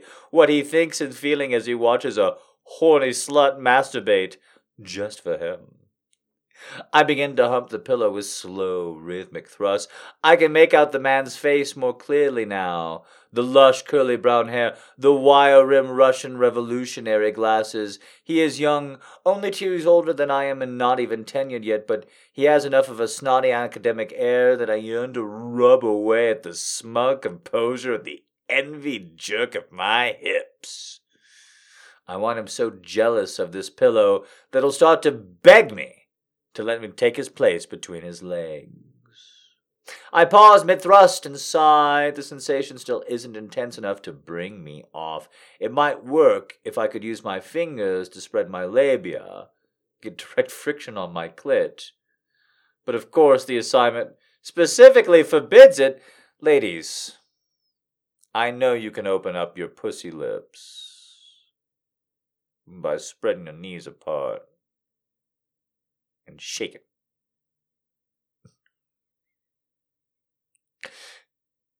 I know you can do it.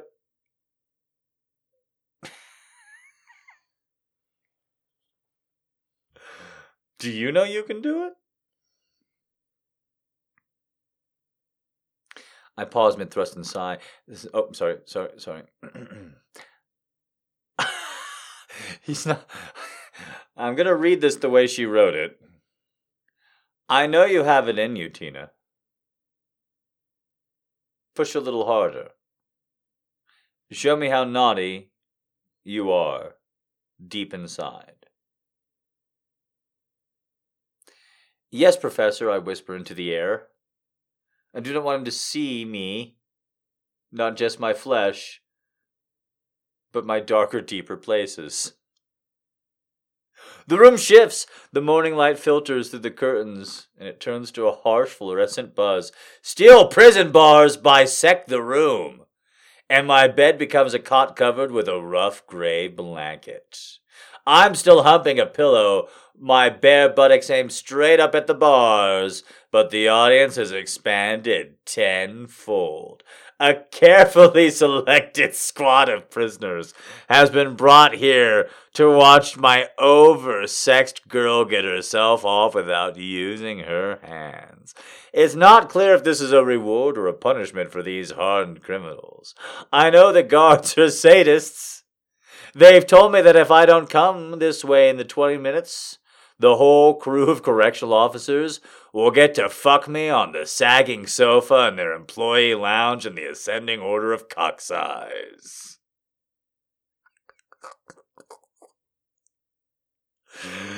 They warned me with a leer that the biggest one, Harry the Horse, has a dick that would put a baseball bat to shame.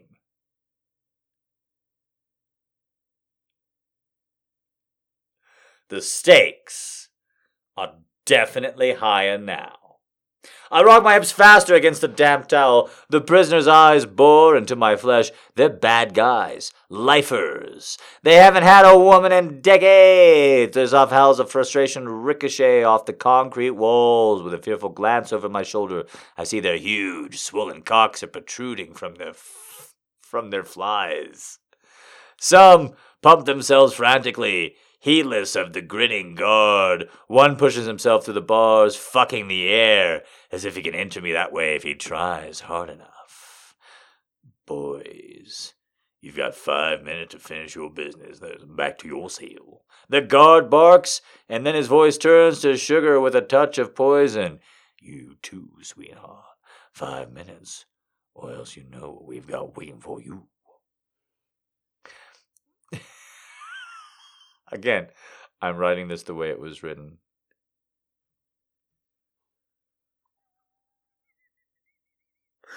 I've seen enough assholes in this joint. Make her flip over and show us her cunt. A hoarse voice grumbles. I hear a crack and the fist landing in the flesh, a bellow of pain. What you see is what you get. The men moan and grunt like beasts as they hurry to empty their balls. My head is bursting with lewd sounds, the rasp of dick flesh being rubbed in split moistened fists with rhythmic knucking of hips against bars that keep me cruelly out of their reach. One man stands, eyes narrowed, arms crossed, his fly firmly zipped. He is watching me, yet he also watches them watching me. It's the professor. Even in this place, as far away from twinning ivy as you can get, he's still the one in control. My nipples are as hard as little pebbles now, and when I flick them with my fingers, electric jolts jump straight into my pussy. I'm gyrating like a stripper, sliding my cunt down over the pillow, then jerking back up, like my ass is tethered to a spring. Though I'm usually quiet when I masturbate, I realize I'm making sounds too, deep grunts and heart bellows to harmonize with the bang-bang of the headboard against the wall, but I'm going to make it in time. I can feel the orgasm begin to grow, a throbbing knot in my gut. The prisoners are right there with me. With a collective groan, they shoot their wads through the bars, spraying my ass with a sizzling fountain of spunk. The odor fills my nostrils. Hay mixes with something harsh and tinny, the naseless, naughtiest smell on earth. It's all I need to push me over the edge. I ride my pillow like a bucking bronco, screaming myself hoarse as I climax, each contraction harder and sweeter than before, and as the spasms fade to a flutter, I check the clock. Length of session, 20 minutes from start to finish. I collapse face down on the bed and listen to my pounding heart. So far, so good, but it's just the beginning. It's never really over till the professor gives me my final grade.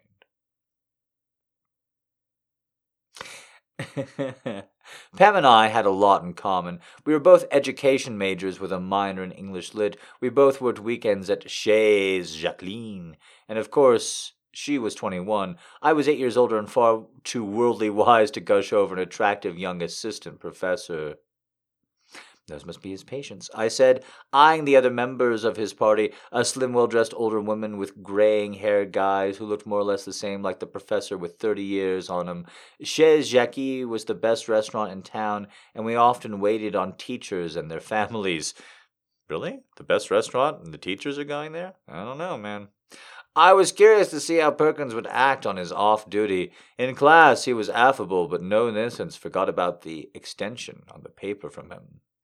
To my surprise, he was positively charming in the candlelit glow of the dining room. He remembered my name and introduced me to his folks with a jaunty, "Tina's without question one of my best students this semester."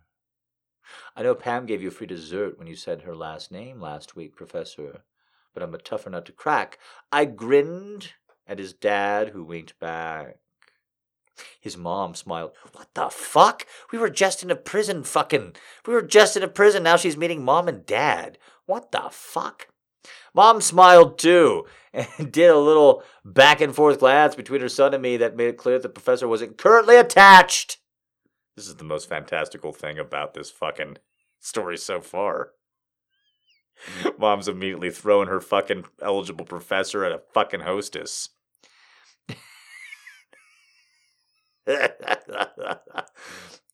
But Mom was hoping he might find a nice girl soon and possibly might be yours truly. Which almost made me laugh out loud because I was far too busy getting my life back together than to waste time lusting after my professor. Okay, so I did so occasionally let my mind wander during class. I pictured the professor naked and tried and guess what his cock looked like a wreck. Long and slender or thick and florid. Florid? Ramrod straight or curved and left as my last PC professor should be. Once or twice I even imagined what it would be like to ride him and watch his face as he comes, but I did that with every professor, including the old Silverbeards, and during really boring lectures, even a few of the women. But I should have remembered that Mom always knows best. I was heading back to the kitchen with a tray of dirty plates when Professor Perkins stopped me in the hallway by the restrooms. "Excuse me, I know you're busy," he stammered, but I want to let you know that the final grades for your class yesterday. My stomach did a somersault! Why would you look so nervous unless you had bad news? You got an A on the midterm and very complimentary comments on my final paper. Your argument is tight and compelling. This is a weird story. The professor smiled at me as if to read my thoughts. Don't worry, you did very well. I mention it because I'm now ethically allowed to ask you if you'd like to get coffee or something. Could it be that while I was fantasizing about Professor Perkins naked, he was returning the favor? Maybe I get to see what his cock looked like after all. This story is just going wherever it fucking wants to go. Every goddamn paragraph. Thanks, Professor. Actually, a bunch of us usually go to the Tapas place for a drink for work around 11. If you'd like to join us tonight. If your mom and dad give you permission. He blushed! I was starting to like this shy guy suitor side of him, but recovered quickly and he gave me a grin. I have to admit, I felt a little thrill watching him straddle back to his doting parents. Professor Perkins had me in his power all semester. I was going to turn the table, so I thought. Assignment number 5. Go to a woman-friendly adult store south of campus. Ask a saleswoman for advice on anal toys. Confess your level of experience. Beginner, dabbler, veteran, ready for a challenge. Purchase an item she recommends as well as a bottle of lubricant. When you return home, insert the toy into your anus and masturbate. Record the experience for your masturbation journal. Follow the usual guidelines. Your last assignment earned A for the journal entry, which was nicely paced with evocative imagery. However, I gave you a B- for practical execution. The point of the exercise is for you to attempt something you haven't tried before. I expect you to obey this rule in the future. If you accumulate enough demerits, you will be disciplined appropriately.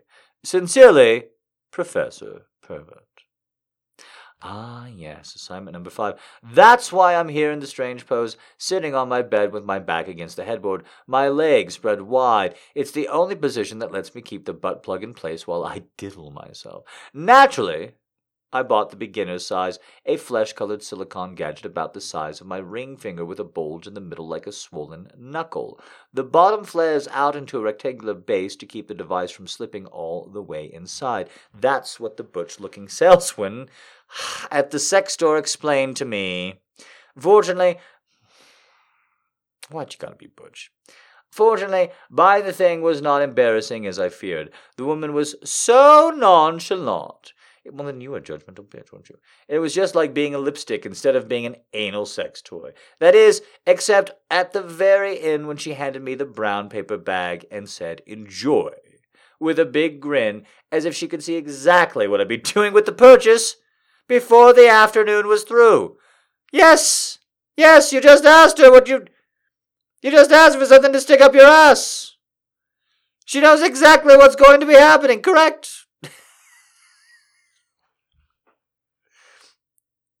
It's a good thing she found the professor. I'm not sure this woman has a lot of common sense.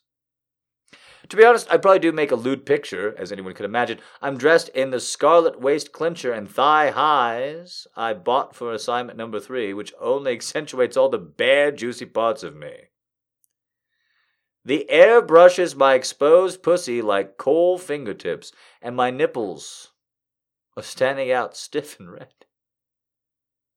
Yet I can't say I'm all that turned on for the assignment yet. For one thing, I'm not sure I bought the right size plug. It was definitely a challenge pushing inside me.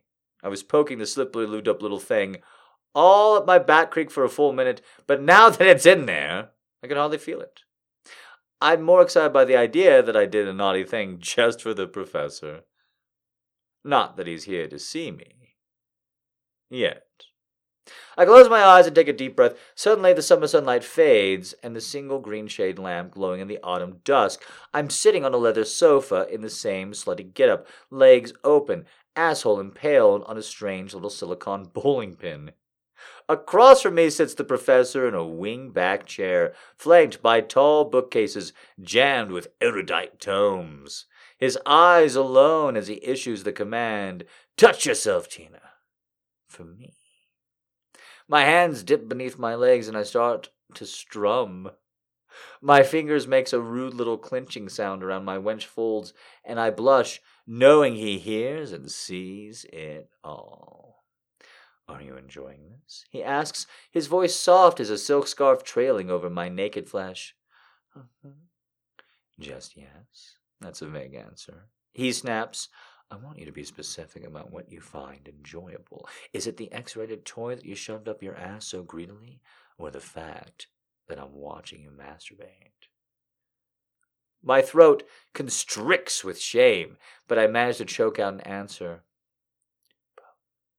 Indeed.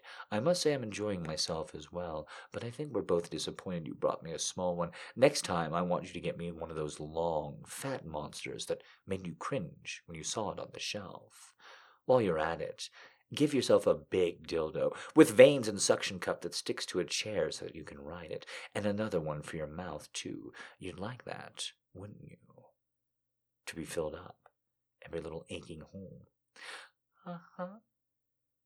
Shall I send you back to the store right now and tell that dyke you're enjoying your timid little butt plug very much, thank you, but you crave something bigger and nastier?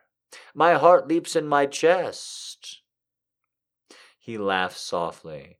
Your cunt muscles contract very nicely when you're frightened, which gives me an idea for something we can do ready in this situation. At my command, I want you to squeeze your muscles around the toy as tightly as you can hold it until I tell you to release. Will you do that for me? I nod. All right, then. Squeeze. I clench the butt plug, panting softly. I'm starting to ache back there, but the professor only watches me squirm silently for what seems like an eternity. Finally, he deigns to utter the words that I'm desperate to hear.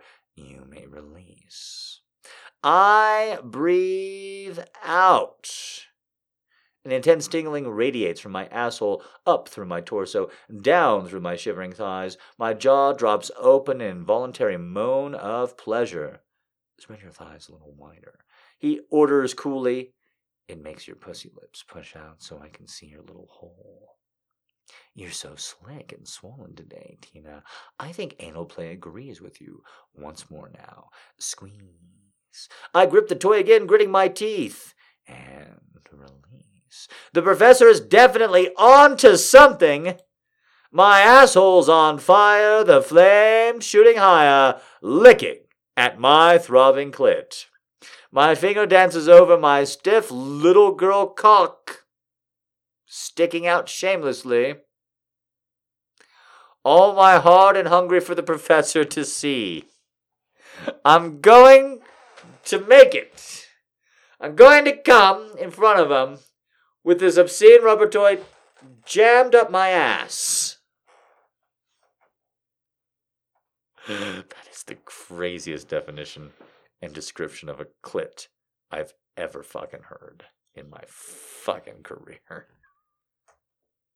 I can't believe that shit just appeared right at the fucking end of the story. What the fuck? May I have an orgasm, Professor? Of course, Tina. I always like to see my students bring their work to a satisfying conclusion. I would indeed like you to come, but only at the precise moment I give the order. Is that understood? Yes, Professor. Come for me, Tina! Now! With a grunt, I attack my clit with frantic jabs and squeeze the toy with all my might. And oh God, it's happening! A wave of burning heat flashes through my belly, erupting through my throat in a series of barking cries as my back bangs against the headboard and my anus milks the butt plug to helpless rhythmic spasms. When it's over, I slide down onto the bed and pop my toy out, wrapping it in waiting tissue. Total time for the session, 35 minutes. In my journal entry, I tell the professor about his help, of course, but I'm not sure words will do justice. The quality of the orgasm, a detailed description, and a strict requirement for each assignment. It was definitely different. It seemed to start a deeper inside of me, a secret explosion tucked away against my spine. Yet there was something else I couldn't name, a hint of erotic spice and a familiar sweet. The only way we could really be sure is if I get a good grade, is to try it again and take more careful notes. I laughed to myself. Strange how my lover is thousands of miles away, but I'm having more and better sex than I've ever had in my life.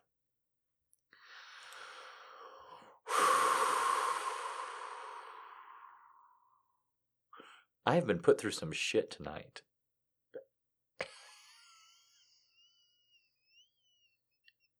Pay me. Tell your friends about it. Review the podcast. Pay me. Do the whole thing. All of it. We've got one more story here. I'm going to read Ancient Magic here. Or I'm going to try. Tell your friends, come out next Friday. Here we go. Moments later, he heard the telltale sounds of heavy armor and armored men trying to move stealthily through the trees. Oh, fuck. The Hoden warrior he had masqueraded as for so long growled at the undisciplined approach. Clearly, too much time in a backwater posting where nothing ever happened made the soldiers lazy. He had still been wearing his disgraced cloak. He would have taken stripes off his garrison commander's hide and demoted every mother's son to the commander's men, to the disgraceful degree even the lowliest, poxiest camp followers would have outranked them. But tonight, he was grateful for the alarm they sent up as they came warily through the sacred grove. He could well imagine the sidelong looks that the soldiers shot through the trees, seeing hidden enemies everywhere, hands clenched on their weapons until their knuckle bones gleamed white through their skin, and their muscles shrieked with tension and fear. The first of the men broached the border of the trees, eyes fastened on their prize. Fools, they didn't even trouble to look above, around, or behind them. The interloper's eyes adjusted to the light. Vareth saw them focus on him. Spreading his arms wide, he bellowed, "Attack!"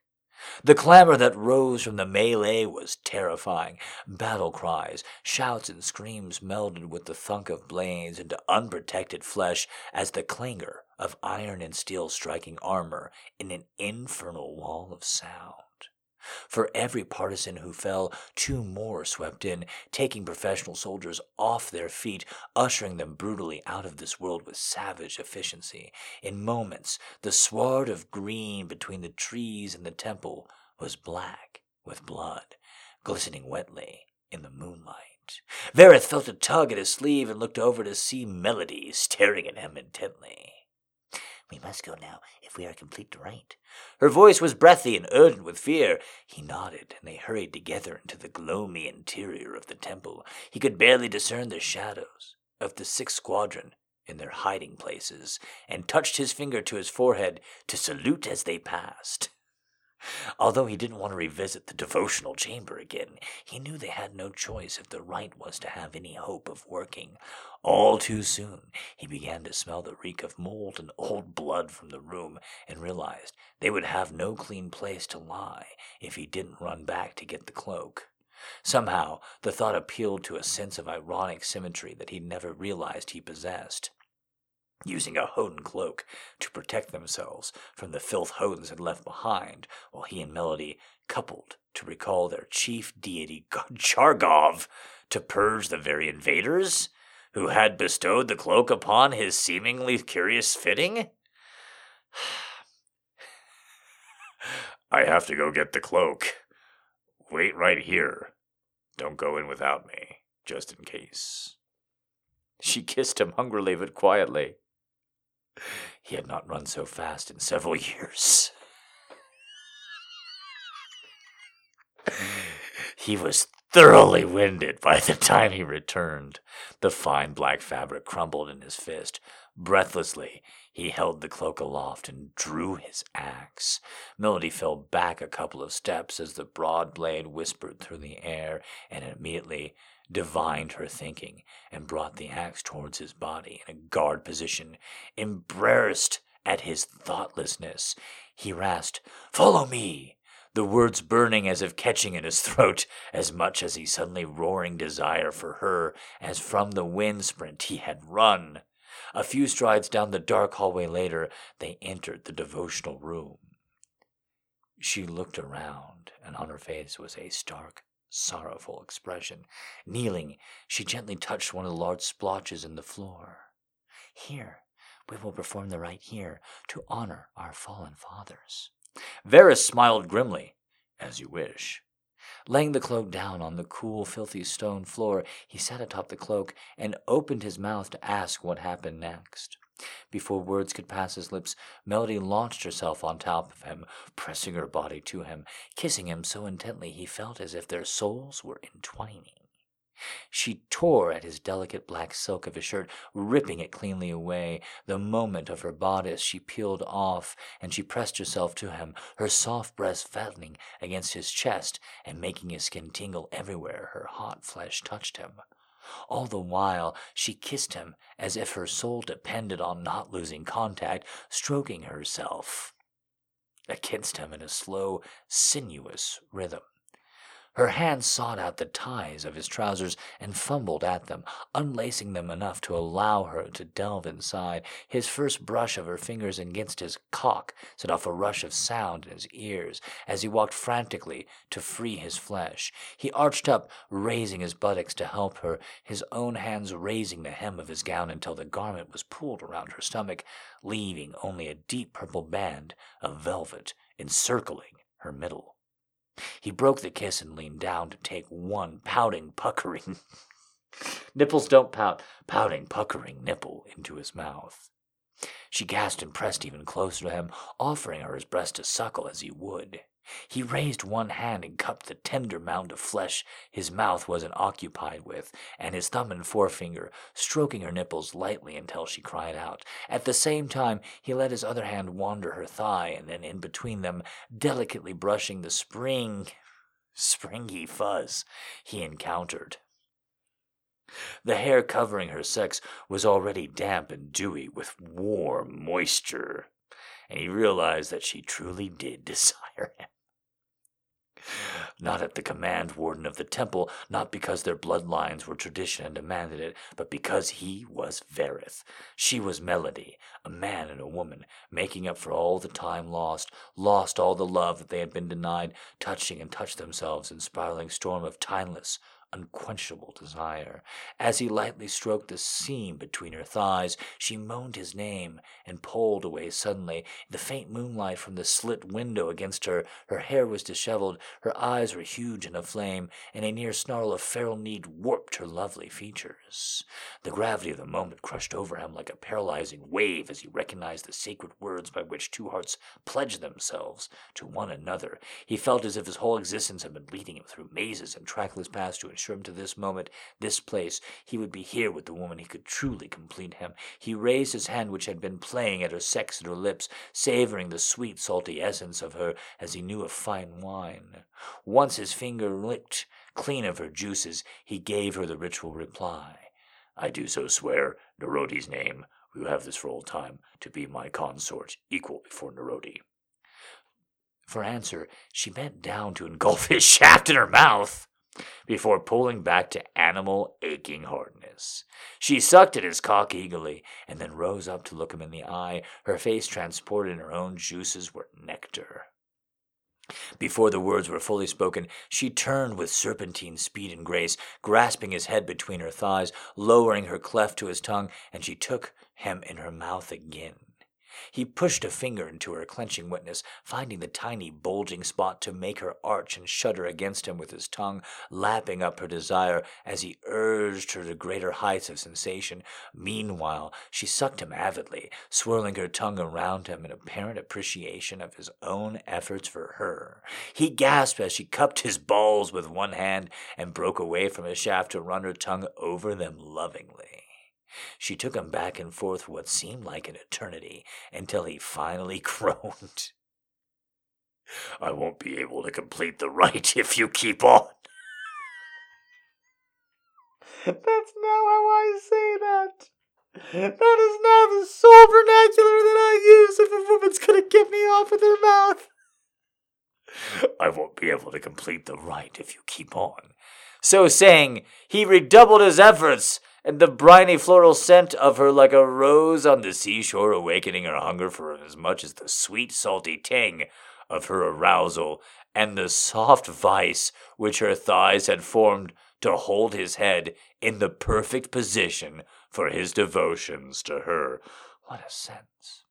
She grasped, whimpered, and finally screamed in an inarticulate bubble of release as he found the places that pleased her most, and she gave them the utmost attention. Melody pulled away and turned to face him, her eyes wilder than before. Without a word, she lay down beside him and wrapped her hand around his cock, pulling him roughly toward her. He needed no map to lead him where she wanted him, and he pushed her knees up as he lunged forward, joining her hardness with her softness in a storm of sensation, leaving no room for conscious thought. There was only grasping, irrational need as she clasped her inner muscles around him, inviting him to plunge deeper. Blindly, he used his eyes closed tightly against the onslaught of sensual torment. He claimed her mouth in a frantic, demanding kiss as he pounded into her again and again. His hips rolled beneath him like tempestuous seas as he made his hardest thrust with equal passion, each one lust feeding off the other.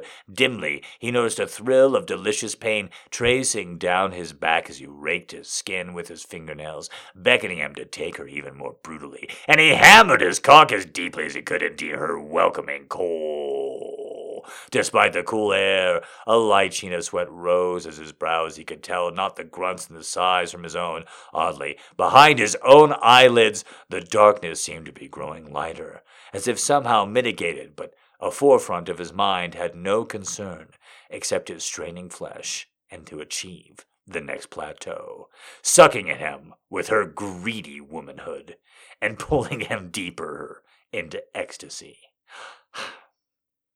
He reached down and cupped the firm globes of her buttocks, pulling her even more firmly into her furious thrusts.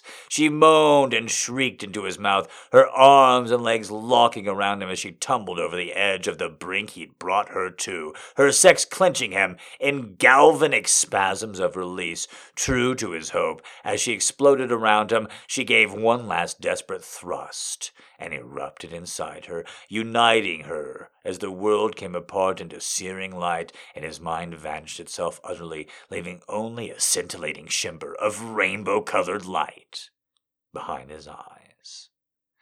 He collapsed against Melody, his chin finding his place where her neck and shoulders joined, as if that were the warm, soft notch that had been made solely for him to find shelter there.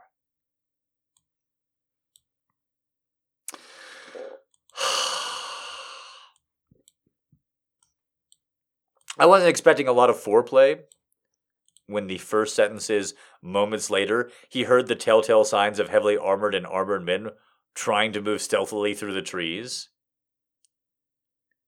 I'm not expecting a lot of foreplay from a story that begins that way and then with people just dying because a badass is there. He's like, I'm such a badass. You people are undisciplined. But then he has to run to go get the cloak that he forgot, and he's like, fuck you. I'll meet you I'll fuck you in the bedroom room, okay? I'll fuck you there. Jesus Christ. Alright, guys, that's the live show. I guess, I hope it's more fun for me than it was for you at the end. Nobody's saying anything. I guess maybe they all fell asleep. I had a great time. I hope you had a great time. Gosh, I did a lot of reading tonight. Might be the most words read because of how quickly I went on a couple of them. I keep getting stronger. Keep healing up over time. Thank you guys for that. Appreciate all the new girls that came out. All the new girls have said hello both tonight and general on the server this week. It's always so nice to see you. Everybody who's helped me out on social by liking a podcast post or what have you, anything I put up on Twitter or Tumblr, thank you very much. I appreciate you guys.